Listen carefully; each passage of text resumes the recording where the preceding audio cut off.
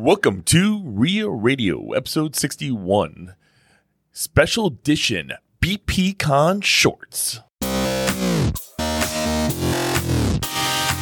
You're listening to REIA Radio, the nationally trusted name in real estate investing. We dig deep to discover investors' why in real estate. If you want to skip all the BS and get in investors' heads, you're in the right spot. Be one of the thousands to check out REIARadio.com. I hope you guys loved the last week's episode with Brandon Turner. We are still like cloud nine about this, but it is now time for us to get into the meat and potatoes of what BPCON really was for us when we talk about how we worked through every single minute of that podcast. Well, not me. Actually, it was Owen Dasher and Denless, because Owen really commanded the whole entire conversation. I mean, you really, I truly think you kicked butt on these things. Tirelessly working for you, my dear listeners, to get that content you've been hoping and waiting for from BPCON. I love how you grasped your fist with excitement. Yes, 1,000 points of light. I had to tap out. I was I was all talked out at that point, but no, I'm pumped about these, man. This is I think what everybody is missing out on the most when they go to these. You'll get some sound bites of the types of conversations that we were having literally 100 times there. And we hope you're going to really enjoy these as much as we did. We've got upcoming episodes that are going to be a collection, a collaboration of all of the shorts that we put together in these little interviews that we did with some notable people from Bigger Pockets and that attended the conference for the first time. Yeah, so we got a mix of newbies and just some power players, book authors, and I mean everything from the first deal all the way to the $1 billion deals. Is that right? Oh, absolutely. Yeah, there's a mix of everything in there. So I think you're going to get something out of this, and you can get kind of a feel for next year's conference. And make sure you sign up early. As we've learned, there have been hundreds of people that wanted to attend and they were too late. I saw tickets actually went on sale already. Really? They're discounted $150 if you pre-buy. I think they're $800 right now, and the next event's going to be in Orlando. Awesome. I think it's time to get into these shorts. So if you're loving what you hear, please give us a 5-star review and a written review. And we really do appreciate that. It helps grow this podcast more than you can imagine. Alex Camacho, the man. I've heard a lot of good things about you. Good to see you. Yeah. Thank you, yeah. So you, Megan Ahern introduced us, and you hail from multiple places. Where is mostly home for you? So you said Los Angeles? Yeah, so I grew up in Southern California in Los Angeles, and then I moved to Hawaii 2 years ago during COVID, and kind of grew my company, my brand, and everything I'm working on kind of remotely, but I fly back and forth, travel back and forth, yeah. Is that, how do you get your mail? I actually have my mail scanned and sent to me to my VAs and things like that. Yeah. Gosh, what a hack. Okay, so what is your business? Tell us about what you do. What's your jam? I know you're involved in multiple different things and making stuff happen. Yeah, so we fix and flip single-family houses in Southern California. We do about 25 deals a year. Okay. And with that, profits and what we do keep some of them. We burr, and we'll keep the ones that we want to that are more of a long-term. We feel like that could be a good neighborhood. But then we invest in other types of properties, such as like in Hawaii. So we have 3 properties in Hawaii, and those are all long-term holds. Okay. And then we recently bought our first multifamily in Phoenix, Central Phoenix. So we bought an 18-unit. Oh, so, cool. Yeah, so we're starting to now look into those bigger deals as well. Yeah. How do you go about finding the right people to work with when you're working in a market that you're not familiar with? Like, let's say Phoenix. Is that somewhere you've lived before? Did you have boots on the ground, or how did that look? Great question.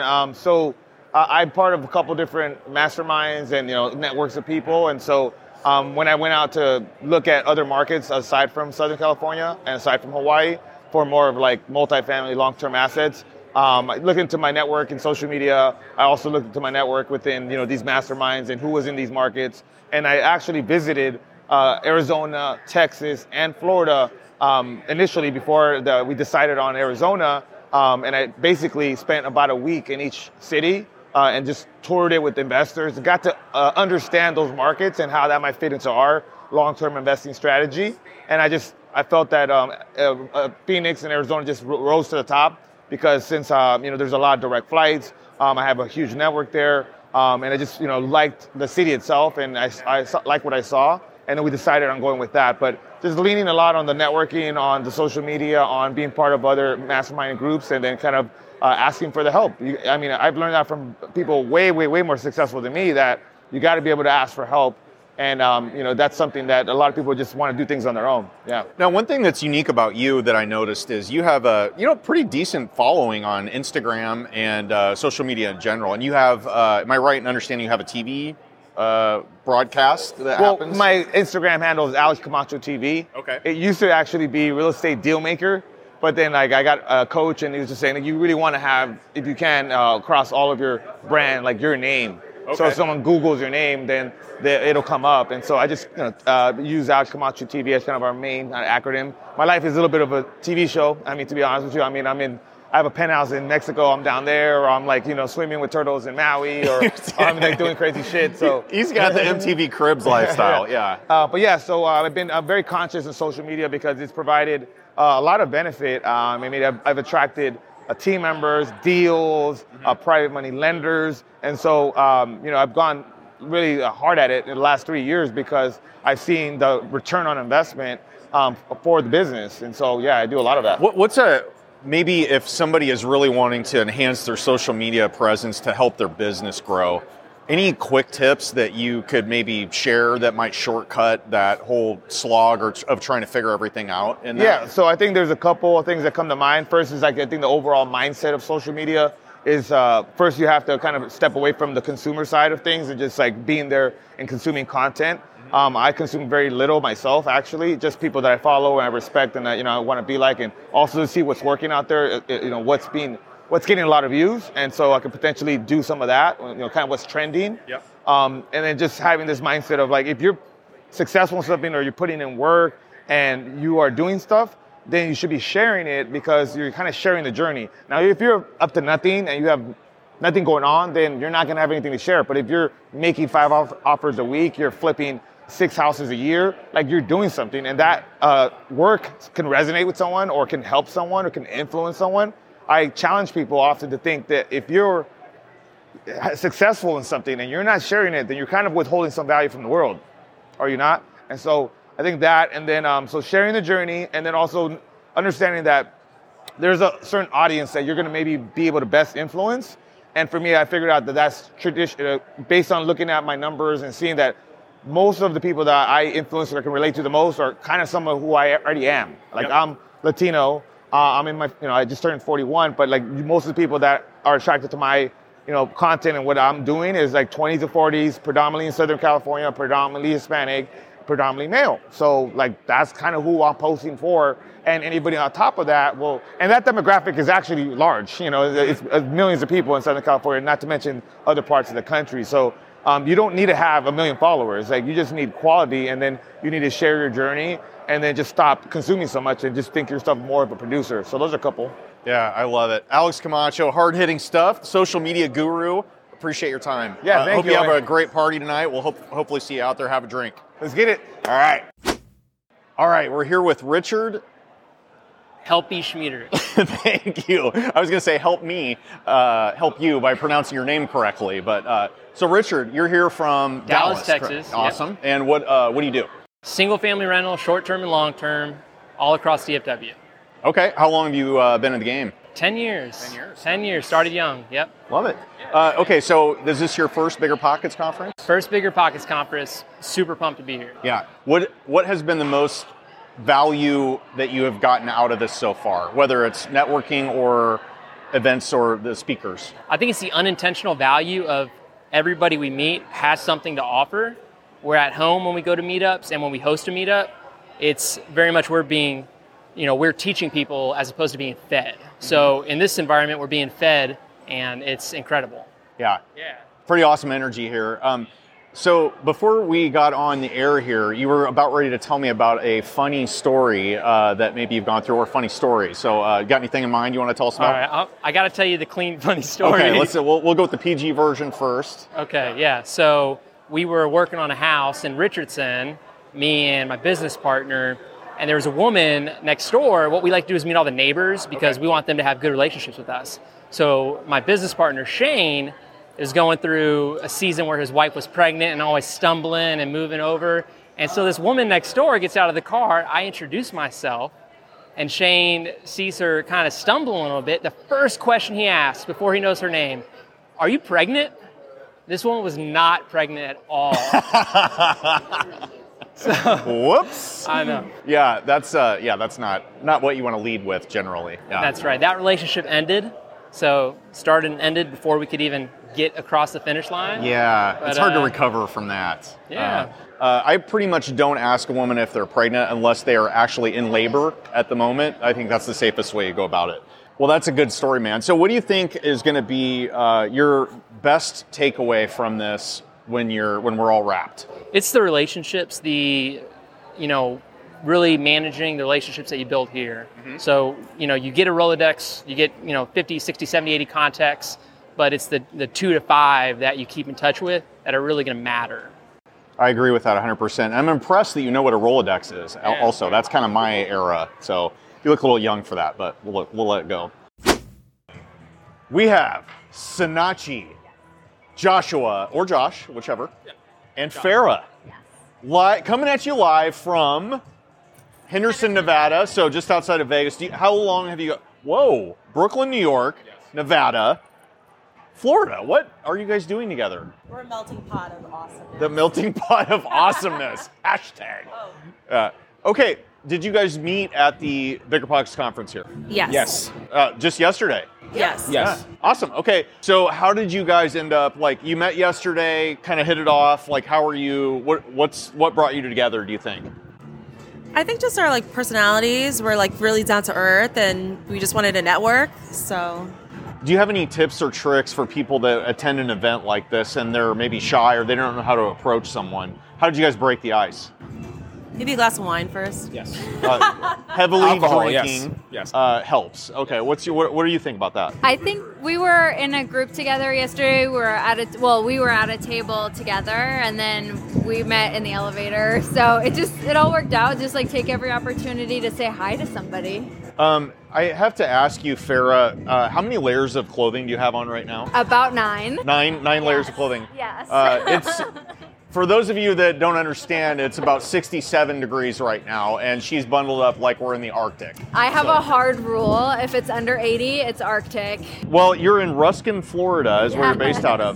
How did you make out with the hurricane? Are you okay? Yes, thank God we're okay. It turned and missed us where I'm at, so I'm super thankful. We just had minor damage, but so many other people did not fare so well. So now, are you from Florida, born and raised? Okay, so I wasn't born there, but yeah, gotcha. that's where home is. Okay, I'm going to work backwards here. So Farah, what brought you to BiggerPockets? Why attend this conference? What's your jam? I started listening to BiggerPockets when I was in college, which was way too long ago. But listening to Brandon and read his book and just started to be interested. It wasn't until a few years ago that I finally bought my first place and second place, and nice. Here I am. So what type of investing do you do? I have a short-term rental and a mid-term rental, and now I'm trying to get into multifamily. Awesome. Okay.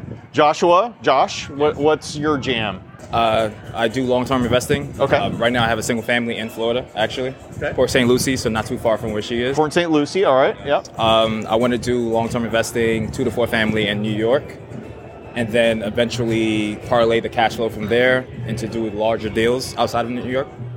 Now, you don't live in Florida, but you invest there. I was actually born in Miami, Florida. Okay. And I was raised in Brooklyn. So you have some roots there, Yes. moved to New York, and you live there now, is that right? And you invest back in Florida. So how do you go about finding deals there and trusted people to help you out with whatever you need on your property management and all that? Word of mouth referrals.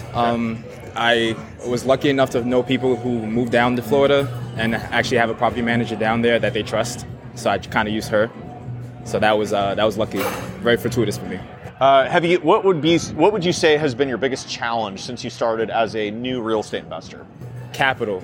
Yep. Capital, for sure. Especially in NYC. That market is ridiculous, if as anyone can understand. So yeah, that's definitely a challenge. What is the next purchase for you going to be?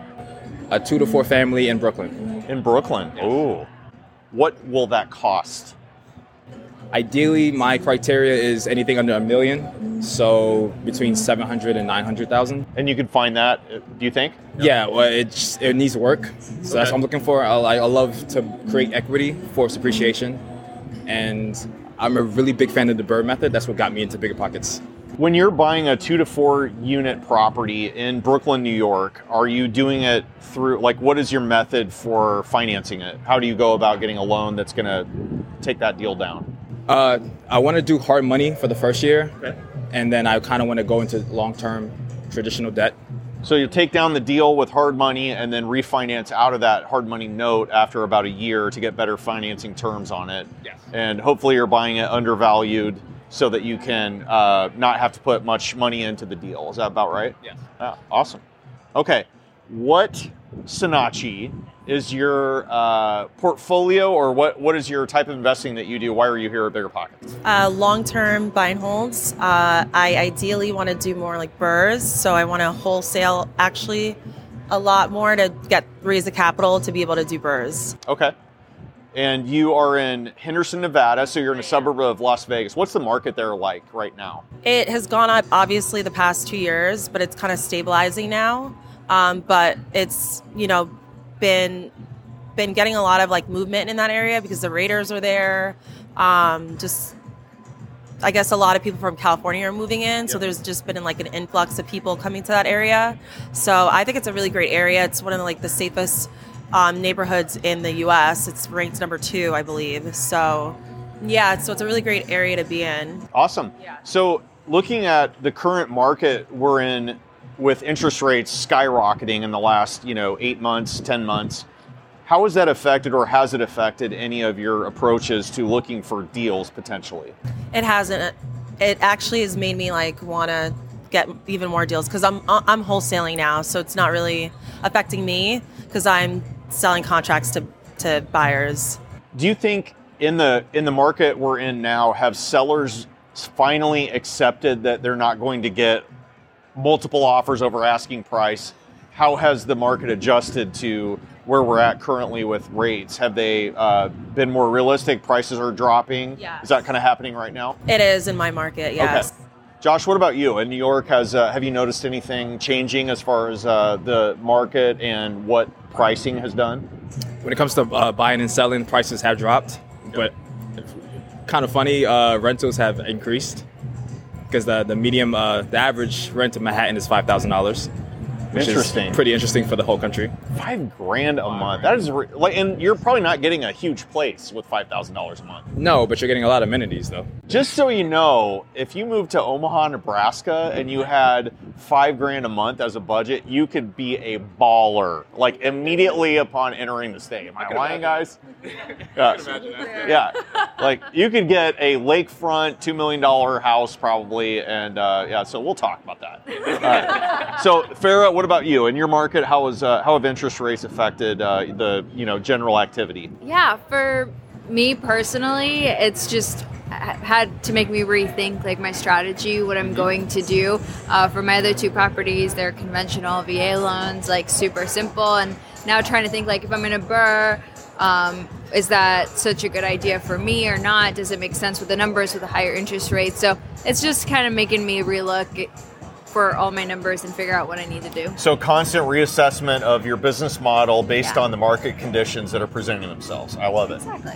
Listen, this has been a lot of fun. Thank you so much for stopping by for a little quick interview. Yeah, Appreciate your nice time. to meet you. Yeah, you guys have so an much. awesome It was night. nice meeting you. Welcome to BPCON. Russell Brazil, good to see you, man. I see you all the time on Instagram, and I like your stuff that you put out. So you're based out of the DC area, is that right? Yep, so I'm in the DC metro area. I've been there for 16 years now. Tell us about what you do there. Yeah, so I work primarily in real estate sales with other investors, and then I own and manage a rental portfolio of my own, and do a little flipping here and there as well. Gotcha. And now we were talking before this aired that you know a fair amount about inbound lead generation through marketing. So I specialize in inbound marketing techniques, and we're here at the Bigger Pockets conference, one of those techniques I specifically use is leveraging their website and their organic SEO to create inbound leads for my business.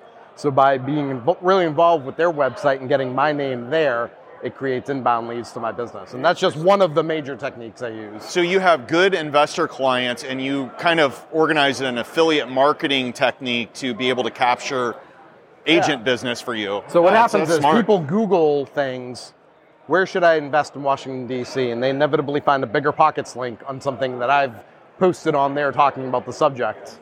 And then they come to me because I'm the expert in that subject. And an inbound marketing lead tends to convert at about a 25% rate, which compared to the industry standard of 2%, they're about 10 times more effective.